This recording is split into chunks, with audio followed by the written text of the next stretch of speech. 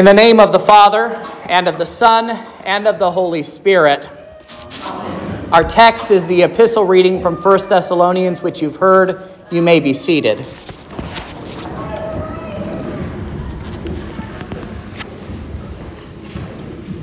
The last Sunday of the church year provides us with an opportunity to focus our minds and our hearts on the end times in a way that is godly, rather than with the panic I sometimes see among Christians. You probably know what I mean, and you've probably had these thoughts as well. I know that I have. Conflict in Israel? Well, that must mean the end times are here.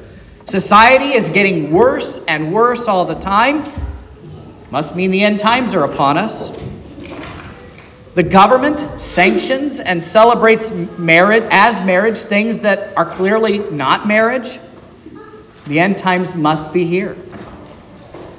Looking at these events and worrying about the end times has a tendency to lead to panic among Christians especially. Even if that panic is covered over with a sort of a soft form of a fatalistic Christian resignation and a stiff upper lip, as the Brits would call it, it's still panic. So first of all, I want to make clear to you all that we are, right now, currently, living in the end times. Your intuition is correct. The time between Jesus' ascension and his final return in judgment is marked with all of the signs that Jesus has said will mark the last days. And they're all around us. War, rumor of war, earthquakes, famine, distress of nations, people fainting with fear and foreboding. It's all right there for us to see. But as I said, this has been the case since Christ's ascension into heaven. There's nothing new under the sun, says Solomon, and that's true also of historical events. Paul's writing makes it clear that he thought the end of all things would come at any time.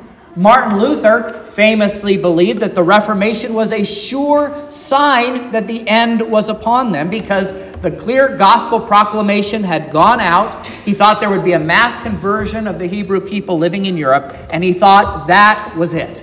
Jesus was coming back at any time, and here we are about 500 years later. Second, St. Paul reminds us of an important piece of information that we ought not forget when it comes to the last day. He says, it will come like a thief in the night. Sudden destruction will come. Jesus himself reminds us that no man knows the hour of his return, not even in his humiliated state, the Son of Man. This last bit is more than a little bit frightening when you think about it.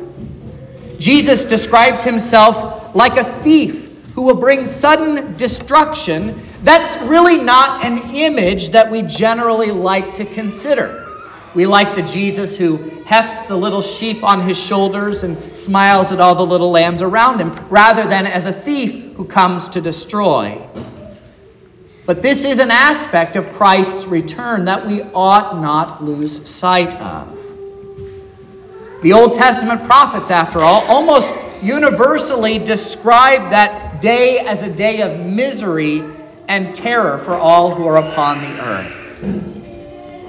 Jesus himself also compares his return to the days of Noah. He says, "For as were the days of Noah, so will be the coming of the Son of Man. For as in those days before the flood, they were eating and drinking, marrying and giving in marriage, until the day when Noah entered the ark, and they were unaware until the flood came and swept them all away. So will be the coming of the Son of Man." Now, I find something really interesting in all of that stuff about the suddenness of Jesus' return. Those people who really ought to be fearful of the Lord's return, they're the ones who are completely unaware of what's going on. but it's those who are faithful to the Lord's promises who are often afraid of what is to come.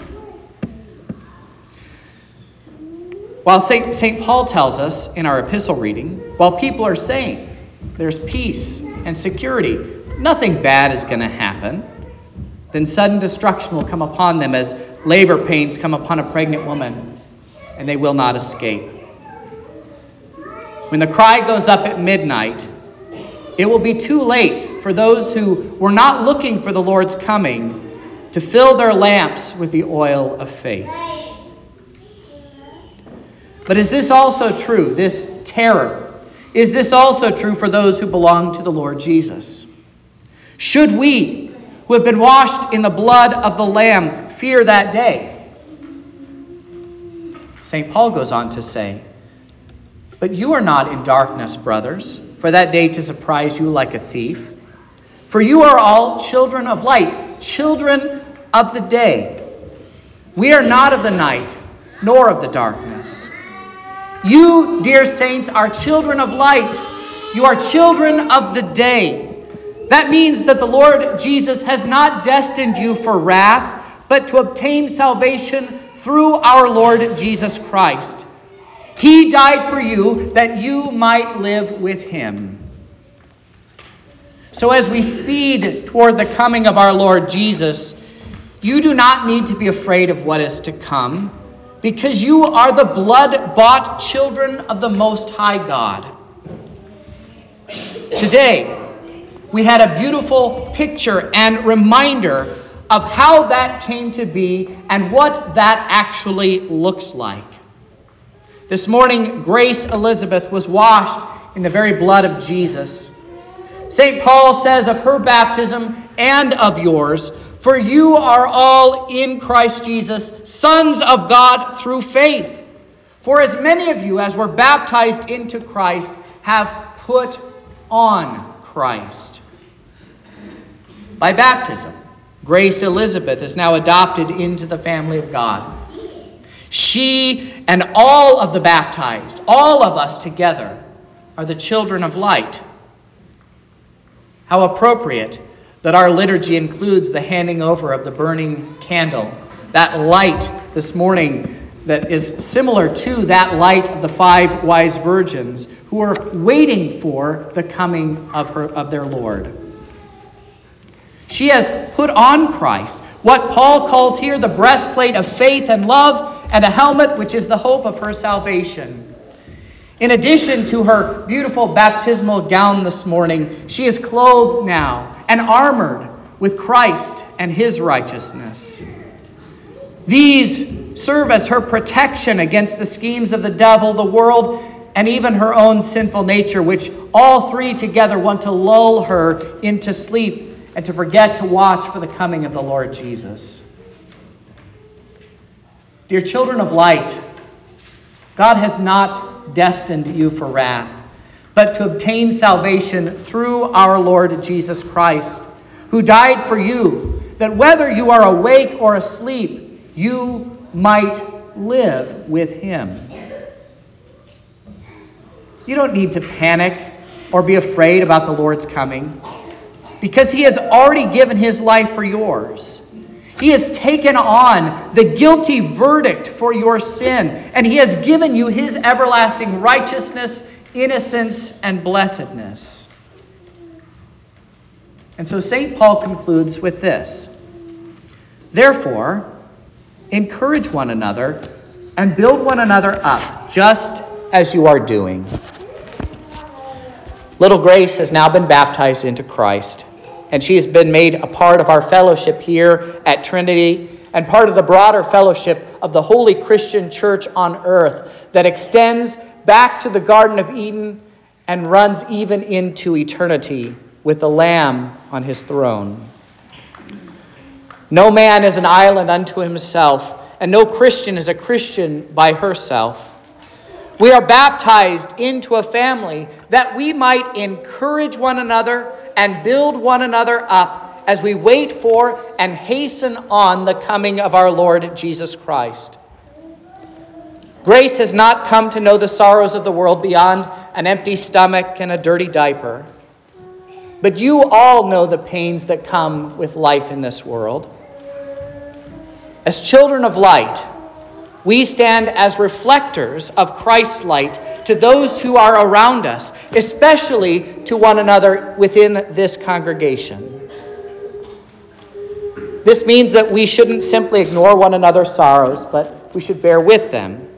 So, fulfilling the law of Christ, says St. Paul, it is now our responsibility to bear witness to the light of Christ as grace grows, seeking always to build her up in the knowledge of her Savior, Jesus.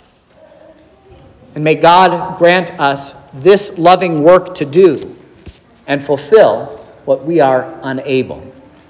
In Jesus' name. Amen. And now the peace of God, which passes all understanding, keep your hearts and minds through faith in Christ Jesus our Lord.